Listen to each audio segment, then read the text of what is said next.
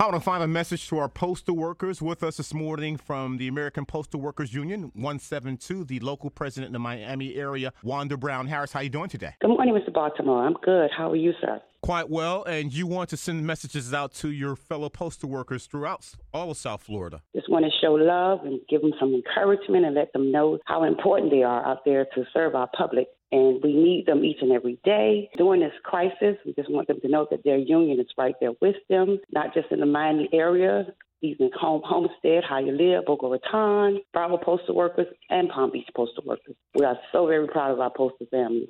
We are very needed by the public, and we are the United States Postal Service. I know that the local 172, you've been working hard to ensure the safety of our postal workers. What about the rest of the states? Because I went to a post office where they did not have a shield to protect the postal worker and the customer. Okay, well, in the Miami area local, like I said, that's the district that I serve.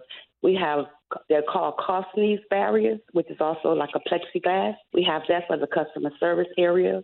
We issue gloves every day. We issue masks every day.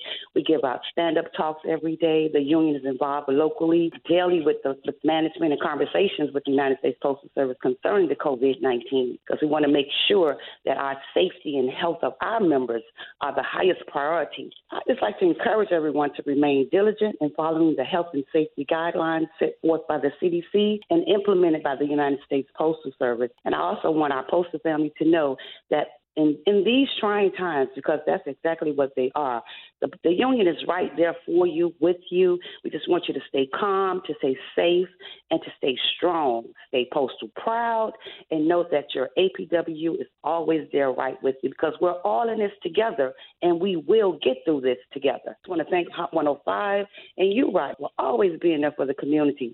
We love you. We wish you nothing but safety with you and your family, as well as the Hot 105 family, Cox Media.